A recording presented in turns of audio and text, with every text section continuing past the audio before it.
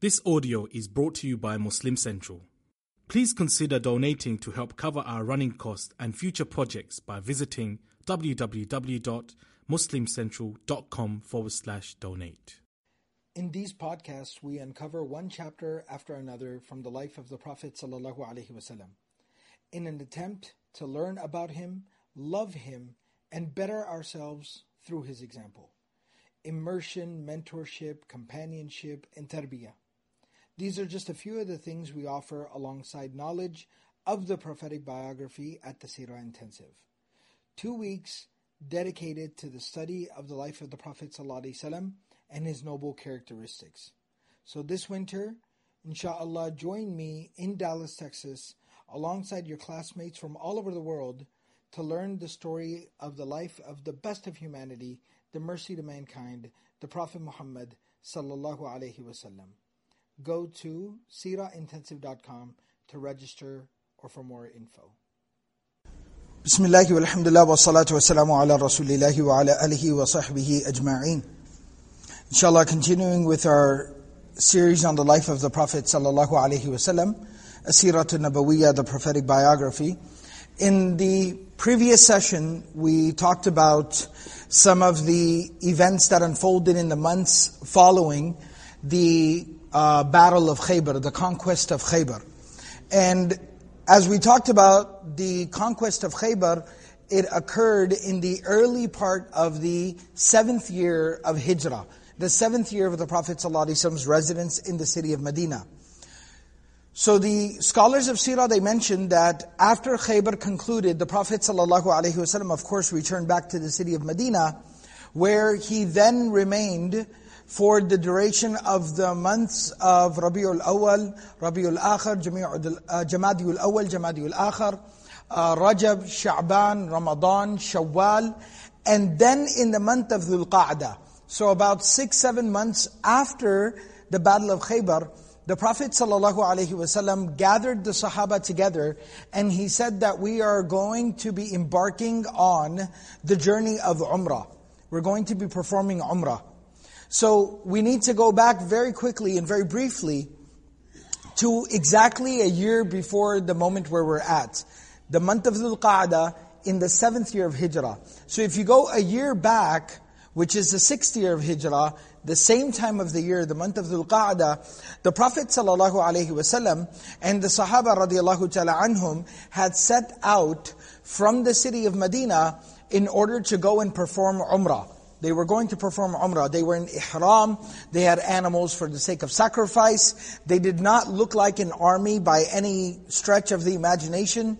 Of course, people had their own individual weapons with them, but that's because that was just an essential item that you traveled with at that particular time. But it was not an army. It didn't have an artillery and, an extensive cavalry and things of that nature. It was not an army. They were going for Umrah, and we went through this in a lot of detail. Very famously, they were of course stopped by the Quraysh. At that point in time, the Quraysh said, we cannot let you enter into Makkah because they were still at odds with one another. And it was at that particular time that the Treaty of Hudaybiyah, Sulhul Hudaybiyah, the Treaty of Hudaybiyah was enacted at that time. And part of the Treaty of Hudaybiyah was that you will come back a year later, because one of the terms the Prophet ﷺ put on the table was, we came here to perform Umrah. We are in the state of Ihram. Alright, we are in the state of Ihram. We are coming to visit the Kaaba, the house of Allah. So we need to discharge this responsibility of the Umrah in order to be able to come out from the state of Ihram. And they ended up responding by saying that we understand your predicament, however, we cannot allow you to come this time around. It will be a show of weakness on our part. And so they ended up rejecting the proposal of the Prophet ﷺ to be able to go and perform Umrah.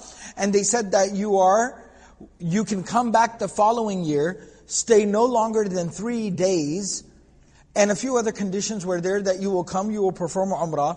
You will not have, once again, extensive, weaponry and artillery with you. People have their own individual, swords or weapons that they carry on themselves when they travel. That's fine. But those swords must also be sheathed right? They must also be, kind of holstered, as we would say for a gun. The gun must be holstered, all right? So your weapon must be put away, and you can come for 3 days, perform Umrah at that time, and then it'll be all right. So now that it was a year later, the Prophet ﷺ told the Sahaba, let's go, we're going to go and perform Umrah. And so the fiqh that I had explained at that time was that this is فَإِنْ أُحْصِرْتُمْ فَمَا اسْتَيْسَرَ مِنَ الْهَدِي, that Allah speaks about this in the Qur'an, that if you are going for like Hajj or Umrah, you are in a state of ihram, and you are prevented, you are blocked from going and performing it, then what is to be done at that time is, if you have an animal for sacrifice, you offer the animal for sacrifice, you shave your head, you come out from the state of ihram, and then at that point, you are out of the state of ihram, but now making up that Hajj or Umrah, doing a subsequent or make up, a follow-up Hajj or Umrah is mandatory upon you. Whenever the opportunity may present itself. If the opportunity presents itself. So now, of course, the opportunity was here, so this was kind of the follow-up or make-up or Umrah of the Prophet ﷺ and the companions radiallahu ta'ala anhum, and that's why they were going. So this particular Umrah, for this very reason, has 3 different names that it's been referred to. Some scholars refer to it, some books of history have referred to it as Umratul Qada. Umrah al-Qada. The word al-Qada in the Arabic language means like a follow-up or a make-up of a missed or a violated, disrupted act of worship. Okay, a missed or a make-up of a disrupted act of worship. The example for that is, if, for instance, somebody misses the time of Maghrib, they miss the Maghrib prayer, then once the time for Isha comes in and they are now praying their Maghrib before they pray their Isha, that is known as Al-Qada. Right? They missed the prayer and they're making up for it. Similarly, that's if you miss an act of worship. For a disrupted act of worship, it is also similar. How so? If somebody is fasting, and let's say that while they are fasting, it's a month of Ramadan, so it's a mandatory fast, so that the ruling is universal across the board. And while they're fasting in the month of Ramadan, which is mandatory, obligatory, for some reason or another, their fast becomes violated. Maybe they start traveling, they're traveling in the middle of the day, and as they're traveling, they decide to take the dispensation of traveling, and they eat or drink something, right? And therefore, they did not finish their fast. That's a disrupted act of worship. Another example of that could be somebody, was fasting, and then in the middle of the day, while they're fasting, again in the month of Ramadan, they start to feel ill, they start to feel sick, and due to whatever advice that they're given by, a doctor or a medical professional, that you should go ahead and maybe drink some water or take some medication, whatever the case may be, and they end up leaving the fast in the middle. This is a disrupted act of worship. It was not completed. So what they will have to do now is they will have to do it again. They will have to follow up. Alright, so that's what Al-Qada refers to. So Umratul Qada, it is the make-up or follow-up Umrah of the Prophet ﷺ. Another name for this is Umratul Qisas. Umratul Qisas. Al-Qisas in the Arabic language, again, in Islamic terminology, like in fiqh, it has a more specific meaning. It is basically retribution, legal retribution, where the court grants someone retribution for something wrong that was done to them. But linguistically speaking, qisas means when something's taken from you, the replacement for that. So because the Prophet ﷺ and the Sahaba were going for Umrah, and they were in Ihram, and they were prevented, that Umrah was taken away from them by the Meccans, this was now making up for that missed opportunity. This Umrah was being given to them for that one Umrah that was taken away from them. And that's why it's called the Umratul Qisas as well. Allama Suhaili, in his book, he basically prefers this particular name. And Ibn Kathir, rahimahullah ta'ala, also makes a reference to the ayah of the Qur'an, where Allah subhanahu wa ta'ala says, "Ash-shahrul haramu bi-shahril harami wal-hurumatu qisasun." That a sacred month, in exchange for a sacred month, and these sacred things must be made up for. Okay? And lastly and finally, some have also referred to it as Umratul Qadiyya. Umrah al-Qadiyya. Qadiyya means a decree or a decision. A decree or a decision, because this Umrah was contractually agreed to. This Umrah was contractually agreed to in the negotiations between the Prophet ﷺ, the Muslims, and the Quraysh. Right? When they sat down for the Treaty of Hudaybiyah, this Umrah was agreed to. Therefore, it's called the Umratul Qadiyya, the Umrah that was decreed, that was decided, that was contractually agreed to. So those are a few different names of this particular Umrah. The next thing I'll mention is that the Prophet ﷺ, just a little side note, but it's beneficial to know this, the Prophet ﷺ performed 4 Umrahs in his life. He performed what's referred to as 4 Umrahs in his life. What that means is, first and foremost, the first of those was the Umrah. It's basically referred to as an Umrah, but that's the Treaty of Hudaybiyah. So the actual Umrah was not performed. But the reason why that's counted as one of the Umrahs of the Prophet ﷺ is that if somebody makes the intention for Umrah, labbaik Allahumma labbaik, okay, and puts on their ihram and proceeds towards Mecca to perform their Umrah, and then they are prevented, they are blocked by someone else or by something else. It could be a natural disaster, it could be a flood, it could be war, it could be an enemy, like in this instance. When they are prevented and they are blocked, and that is outside of their control, they still get the reward of their Umrah. They still get the reward of their Umrah, because it's not negligence on their part that they didn't perform the Umrah. Right? Yes, they follow up the act, but that's for the performance of the actual deed, but it does not take away from their reward. So the way to understand this is, the Prophet ﷺ and the Sahaba, when they went on Hudaybiyah, that trip, and they were going to perform Umrah, but they were blocked, and the Treaty of Hudaybiyah happens. A year later, they go and they perform Umrah. They get the reward of 2 Umrahs, not just one. Right? Because it was something that was out of their hands, out of their control. They made their best effort possible. And in that is a very profound lesson. We don't control the end of things. We don't know how things are going to turn out. All we can do, all we're obligated to do, is to make the best effort possible. To be sincere, to be diligent, to be mindful, to be vigilant, and do the best that we can. And put our best foot forward and our best effort forward. And Allah subhanahu wa ta'ala accepts. And regardless of what ends up happening actually, logistically, physically, our reward will be with Allah subhanahu wa ta'ala. فَأَجْرُهُ عَلَى اللَّهِ. Right, as Allah mentions in the Quran, that person's reward is with God. And Allah has taken, عَلَى اللَّهِ, Allah has taken responsibility of rewarding that person, of taking care of that person. So in that is great comfort and solace, because we all deal with that sometimes. You make a very remarkable intention. I'm going to memorize a juz of the Quran this year. You make that intention, working professional, maybe you got kids, you have a family, your life is very busy, full-time student, going to college, working part-time, doing all of these things. Your life is very busy, but in spite of all of that, in the midst of all of that, you say, you know what? That does not remove me from my relationship with the Quran. I'm going to memorize a juz. And you make the best effort that you can. You spare every free minute that you can. Right? On Sunday, instead of watching the football game, you're sitting and you're memorizing Quran. Driving to work and driving back home, or to walking around campus at school, you're listening to the Quran instead of something else. You're doing the best effort that you can. And when the year comes and goes and you haven't finished a juz of the Quran, but you feel sincerely and honestly you made your best effort possible, know your reward is with Allah subhanahu wa ta'ala. And find comfort and solace in that. Because at that moment, a lot of times people feel very defeated. They feel very demoralized. I did everything I could. Brother, what do I do? This doesn't work. You have to find comfort and solace in these examples from the life of the Prophet ﷺ. Think about how the Prophet ﷺ and the Sahaba must have felt. He longs to see the Kaaba. It's been 6 years I haven't seen Baytullah. And they put on ihram, and they have animals for sacrifice. Labbaik Allahumma labbaik. And they're marching from Medina all the way to Mecca.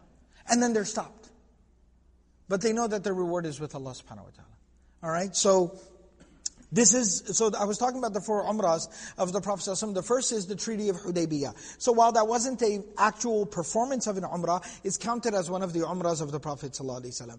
Number 2 is this Umrah, the follow-up Umrah of the Prophet ﷺ, Umratul Qada. The third Umrah is referred to as Umratul Ji'irrana. Al-Ji'irrana. The reason why it's called that, there is a place outside of Mecca, that's called Al-Ji'irrana.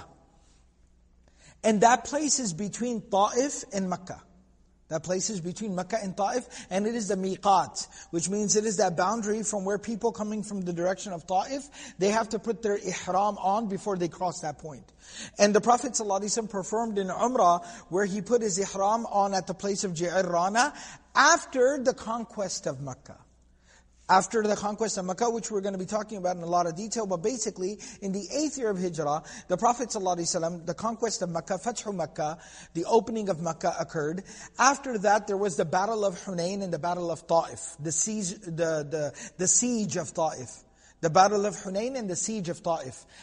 After they were coming back from there, from Ta'if, then they stopped at the place of Ji'irrana because they had not performed Umrah coming into Mecca, because they arrived under the pretext of potential battle and war. But now that there was peace and safety, and Mecca was secure, the Prophet ﷺ said, we have to still perform our Umrah for coming to Mecca.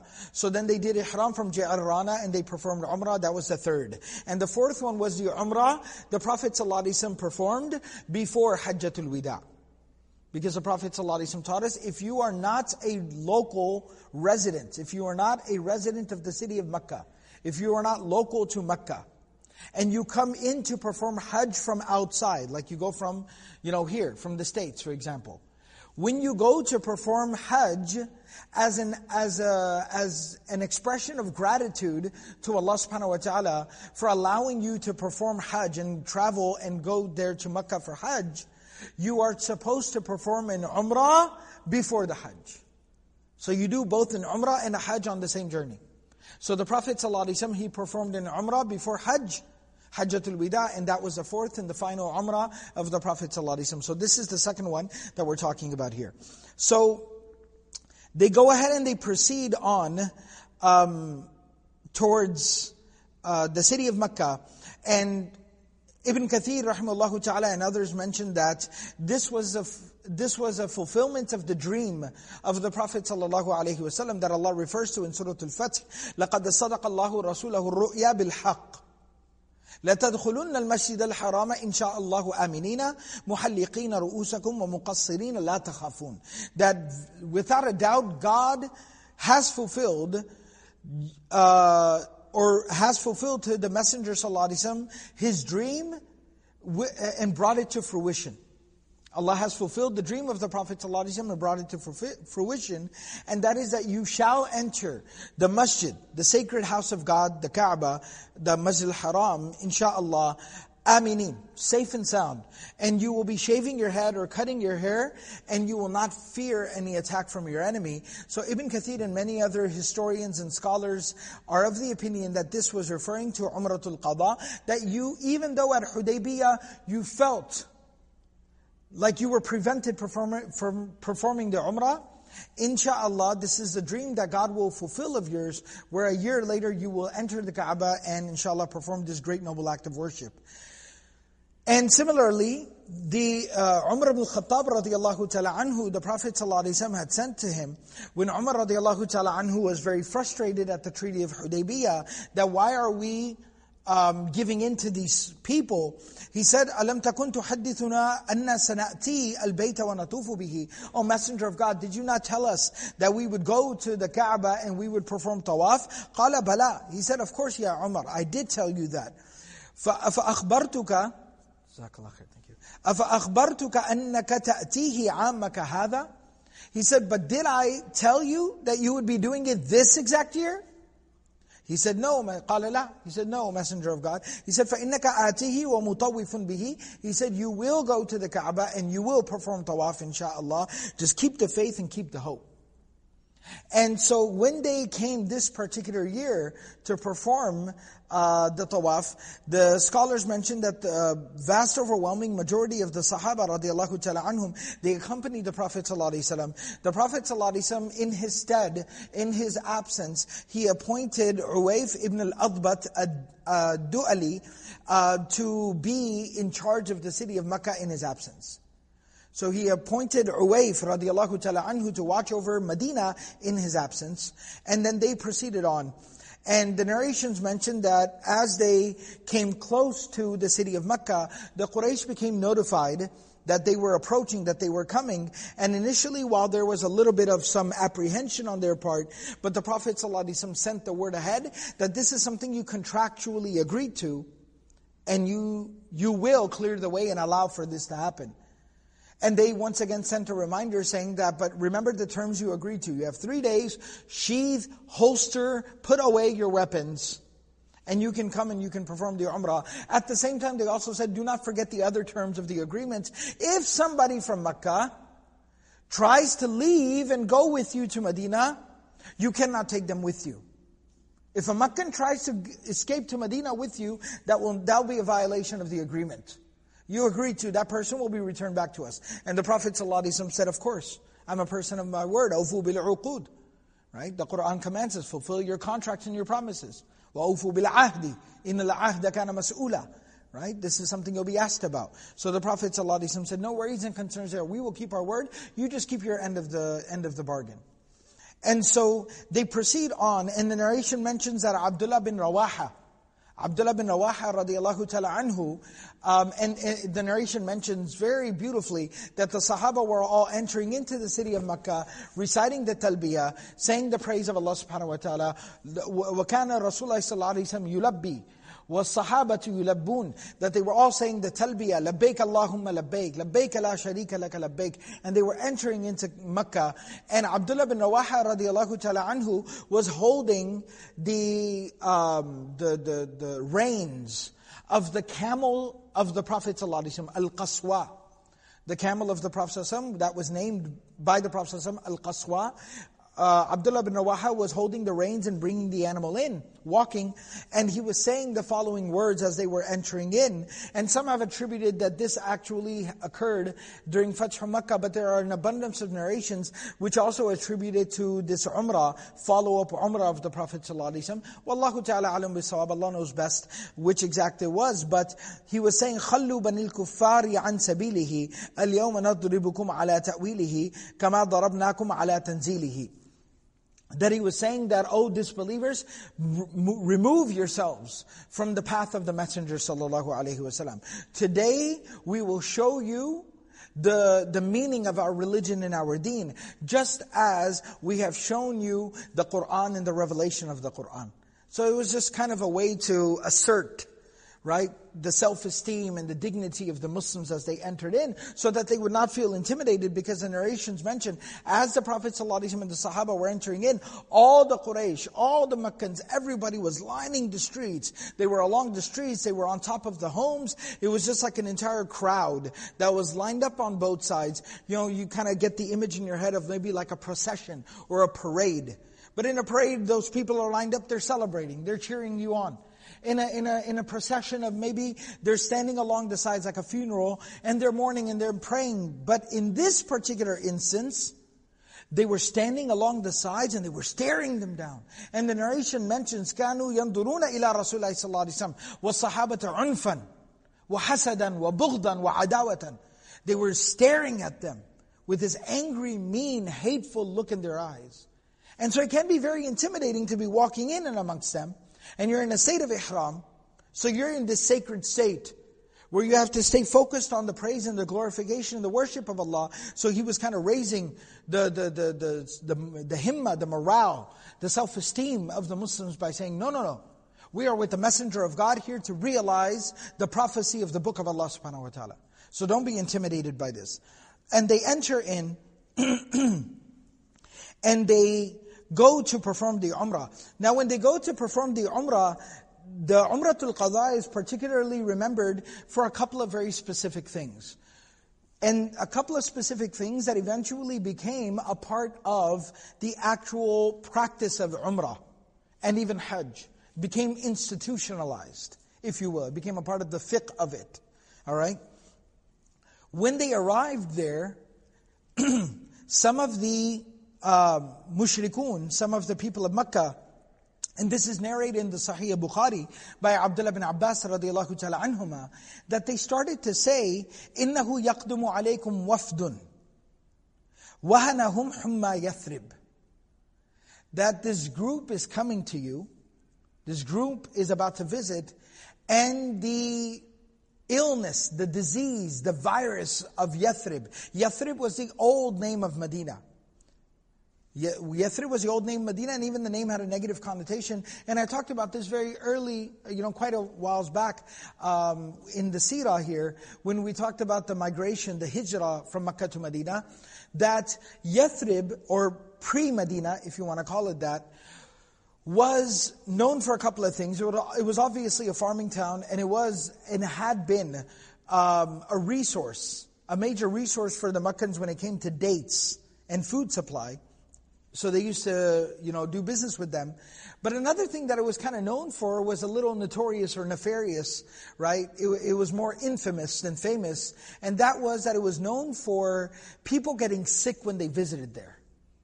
And they would say that either the water smelled bad or tasted bad, and the water made you sick, those types of things. And it wasn't maybe necessarily that even it was the fact that the water made you sick or whatever. Maybe it just had a different, mineral count, or it had a different type of consistency that would take you a while to adapt to. And so nevertheless, there's even in Jahili poetry, in pre-Islamic poetry, there's this one man who travels around Arabia to the different places, and he writes poetry about all the different tribes and places that he visits.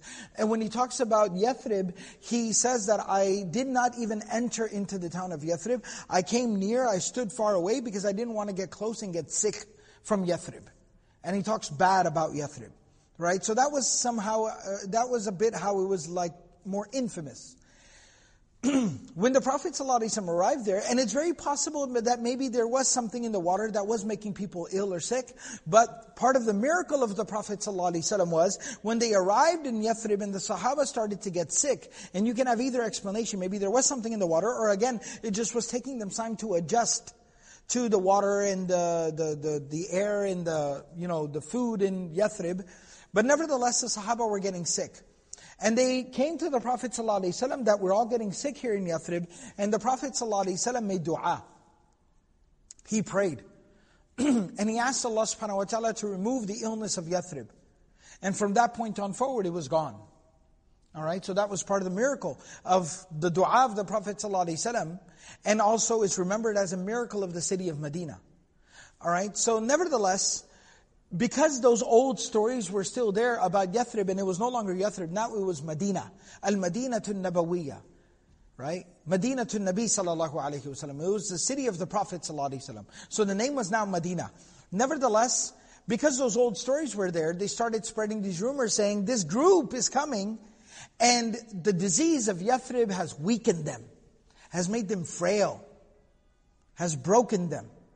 And they were starting to spread this type of, just gossip and talk about them, so that when they would come, people would be taunting them and saying things, and they were just creating that very, problematic element and culture and environment, so that the Muslims would not be comfortable in Mecca. The Prophet ﷺ received news of this. He received news of this. So the Prophet ﷺ implemented a solution. He implemented a solution, and the solution was threefold. There are three things that are mentioned. Number one, the Prophet ﷺ instructed the Sahaba that as you approach the tawaf of Umrah, then what you do is the ihram, how it's normally worn. Now, I don't want to get into a detailed, session on the fiqh of ihram or hajj or umrah, but just real quickly, if you can kind of stay with me and kind of visualize it. Everyone has either somebody has done umrah, or at the very least, or been in ihram, or they've at least seen what ihram looks like. So for the men, there is a specific, there's some specific rules and regulations in terms of what to wear. And the men wear a lower garment that's tied around, alright? And then how you would kind of wrap a towel maybe around your waist. So there's a lower garment, and then there's an upper garment. Now typically, normally the way the upper garment should be worn is it's kind of worn like a shawl. It's worn over your shoulders, alright? Like you would wrap a shawl around yourself. But the Prophet ﷺ said, when you come and you're getting ready to perform the tawaf of your umrah, then what you do is you uncover your right shoulder, You uncover your right shoulder and you bring the ihram from beneath your right arm, from your armpit here, and you can just kind of fling it over your shoulder. So what that does is it creates that where the left shoulder is covered, the chest is covered, the back is covered, but the right shoulder and the right arm is now outside, it's exposed. And obviously, even if you just picture it in your head and you get the visual, that's kind of it gives like a warrior type look to a person, right? Where you got the arm exposed. Right? So it gives that warrior type look to a person. So that was one thing. Because the Prophet _, said we need to look strong. The second thing the Prophet ﷺ instructed them to do was tawaf, which is one singular act of worship.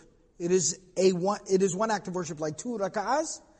Think about how the different components in Salat al-Isha. Let's take Salat al-Isha for example. It's 4 units, 4 rak'ahs. It's got 4 raka'at in it. And each raka'ah has a qiyam, has a ruku', has 2 sajdas. Has so many different components. Okay? But all of it together is one singular act of worship. Everybody understand that? Okay? Similarly, tawaf has a few components. Tawaf is you circle around the Kaaba counterclockwise 7 times. You make 7 circles, 7 circuits. And then you go and you pray 2 rak'ahs. Okay? All of that together, even though it's 7 circuits and 2 rak'ahs, all of it together is considered one tawaf. All of that is called one tawaf. So a lot of times people have a misconception about that. Right? 7 circles and 2 rak'ahs is called tawaf. Alright? So the Prophet ﷺ said, when you go to perform tawaf, the first 3 of the 7 circuits, when you do them, do not just simply walk. Don't run, but don't walk. What he instructed them to do was somewhat march. Stick your chest out, put your shoulders back a little, and kind of lift your legs up a little bit more, and kind of march. And again, obviously, because of the rush and the crowd there, you can imagine, you can't really move really fast, there's a crowd, but nevertheless, just a little bit, kind of asserting yourself. Maybe moving your arms a little bit more, if that's all it takes. But he says, stick your chest out, put your shoulders back, get your arms up, lift your legs up a little bit, and march. In the first 3 circuits. Look like soldiers. Look like warriors. Look strong. And then in the last 4, after doing that in the first 3, the next 4 can be done in a more normal state. Where now you can relax, you can walk. Particularly if you think about the act of tawaf, the Umrah, Hajj, the act of worship, you're at the Kaaba. And anyone who's been, and even those who haven't been can also imagine how humbled you must feel there. To be there. At the most sacred place on earth. The most majestic place on earth. To be in, you're in such awe. And you're so humbled and overwhelmed. Spiritually, emotionally, even physically, to just be there. And actually you're humbled before Allah. So your instinct is to kind of lower and bow your head. And humble yourself in front of Allah. Right? And make dua. And ask Allah for forgiveness. And cry. And make dua. Those are very humble things. And it's beautiful. Humility is not, it's not embarrassing. It's not disgraceful. It's not humiliating. Right? The Prophet ﷺ was the strongest man. The strongest human being that ever lived. And the Prophet ﷺ, when he would pray at night in front of Allah subhanahu wa ta'ala, he would cry and cry and cry so much that his beard would become soaked, even his chest would become wet with his tears. Right? You're standing in front of Allah. The Prophet ﷺ described Jibreel alayhi salam, right? In the Hadith of Bukhari. He's so tall, so huge, that his feet are on the ground, his head is in the clouds. When he opened up 2 wings, he covered the entire horizon from the east to the west. You couldn't see anything. And he had 600 of such wings. He moves at the speed of light. On the night of Al-Isra wal-Mi'raj, the Buraq was moving at the speed of light, and the Prophet ﷺ said, Jibreel was next to me the whole time. Think about how powerful Jibreel alayhi salam is. But the Prophet ﷺ said that when we reached the point of Sidratul Muntaha, where Jibreel stopped, the Prophet ﷺ said Jibreel was so humbled in front of Allah, he was like a torn, tattered piece of cloth. It's like he fell apart in front of Allah because of the majesty and the greatness of our Lord. So humility is a beautiful thing. So the Prophet ﷺ understood this is an extremely intimate, personal, vulnerable, humble moment. But he said that you make this display of strength, how your religion has empowered you, your faith in Allah has empowered you. In the first 3 circuits, in the next 4, then you can return back to your humility, because the point is made. And then the third thing that Ibn Abbas in a narration also mentions is, and there's other asbab for this, there's other causes or reasons for this, that the Prophet ﷺ mentioned as well, but nevertheless, Ibn Abbas mentions this being one of the reasons for it as well, that when you do sa'i, when you walk between Safa and Marwa, right? When you walk between Safa and Marwa, then there's that little point in the middle, in between, closer to Safa, al-milayn al-akhdarayn, right? Where you basically kind of speed up, and once again, just kind of jog or kind of march a little bit more. All right? A little bit more of a brisk pace. And again, that was something the Prophet ﷺ instructed the Sahaba to do, and part of the benefit was, again, it shows the strength and the conviction that you have in your faith, in your belief, in your religion. So, this is something very notable out of Umratul Qada, that what we know today as something we do in Umrah, especially for the men who are wearing those garments, and by the way, this instruction was for the men only, not for the women folk, but it was only for the men. So now, as brothers probably can notice, when we get there, we uncover the right arm, the right shoulder, and we kind of in the first 3 circuits do a little bit of this. When you're instructed to do that, now you know exactly why. It happened at that time because, once again, at the Kaaba, at the Haram, they had basically surrounded the area, just stacked up with like a huge crowd, like a spectator crowd, just watching, an audience watching. But they weren't watching in awe, they weren't watching in curiosity, they weren't watching in celebration, they were watching in anger, kind of staring them down. And they had already spread the rumor that watch them, they're going to look all weak and frail and broken. And then when they did this, it kind of silenced all the critics. It silenced them.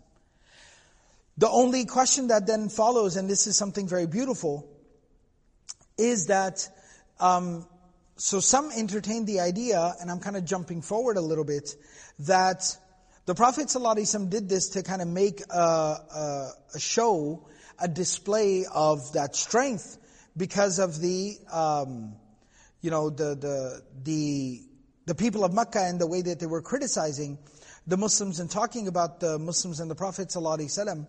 So, was that only relevant because the enemy was there and they were watching over them? Or, we obviously do it till today, but what's the explanation of doing it till today? So there is a narration where Umar ibn al-Khattab radiallahu ta'ala anhu, he basically talked about this. He was asked about this during his khilafah. And he said, فِيمَ الرَّمْلَانُ, he says that even though we used to do the ramal, kind of the marching, at the time of the Prophet ﷺ to show the strength of Islam, وَقَدَ أَتَّى اللَّهُ الْإِسْلَامَ. Like somebody asked him, why are we still doing ramal when Allah has now strengthened Islam?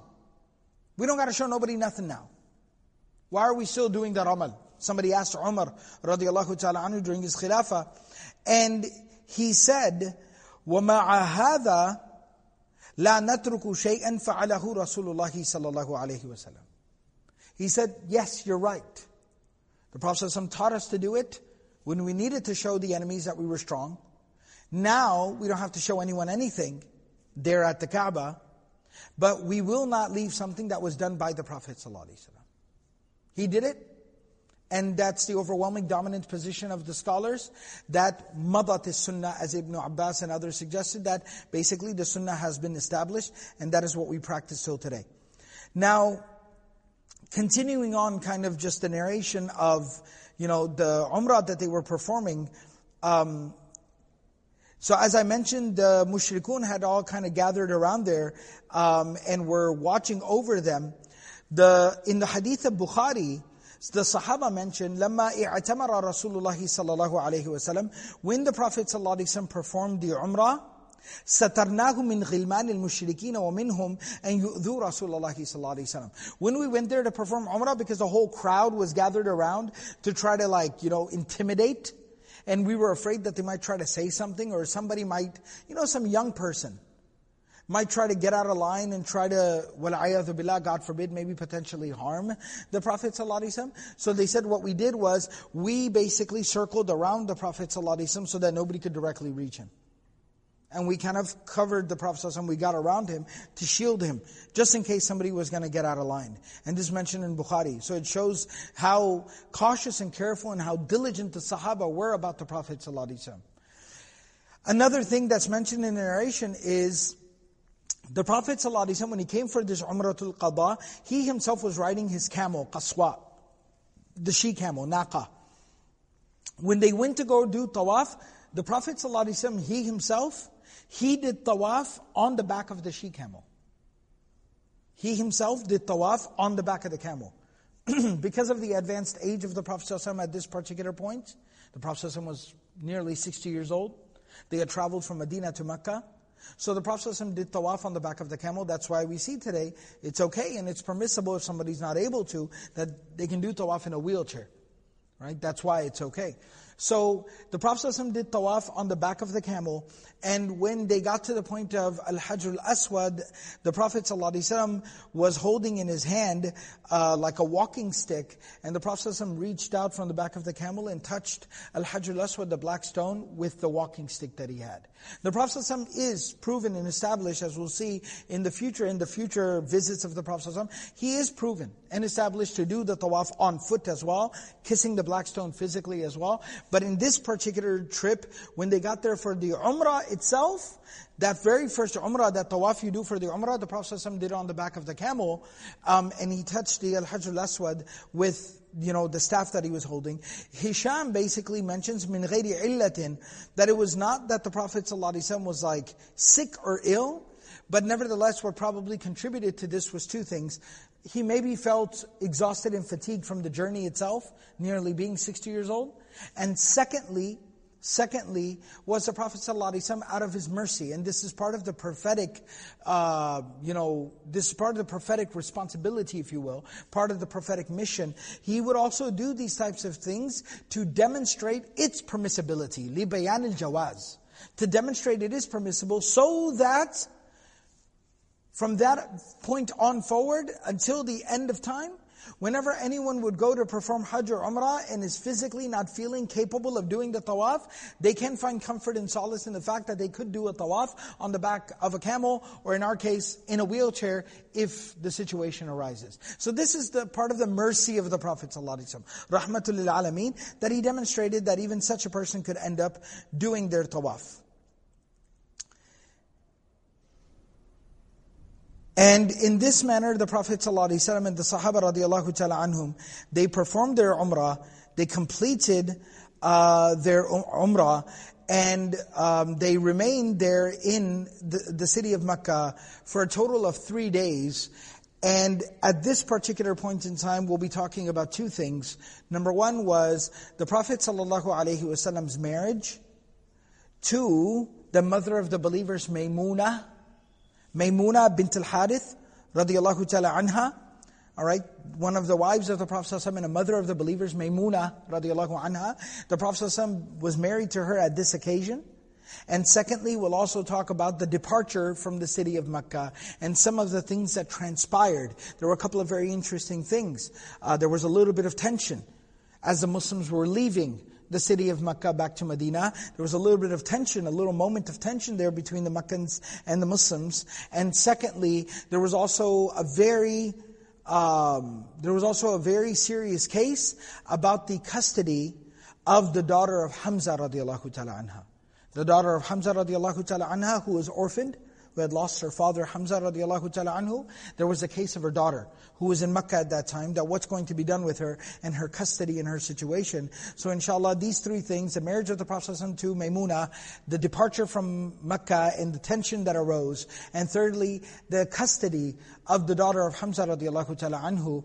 We'll talk about all of those three things inshallah in the following session. We'll go ahead and conclude here. May Allah subhanahu wa ta'ala give us the ability to practice everything that's been said and heard. Subhanallah wa bihamdihi, subhanakallahum bihamdik, nashhadu an la ilaha illa anta, nastaghfiruka wa natubu ilayk.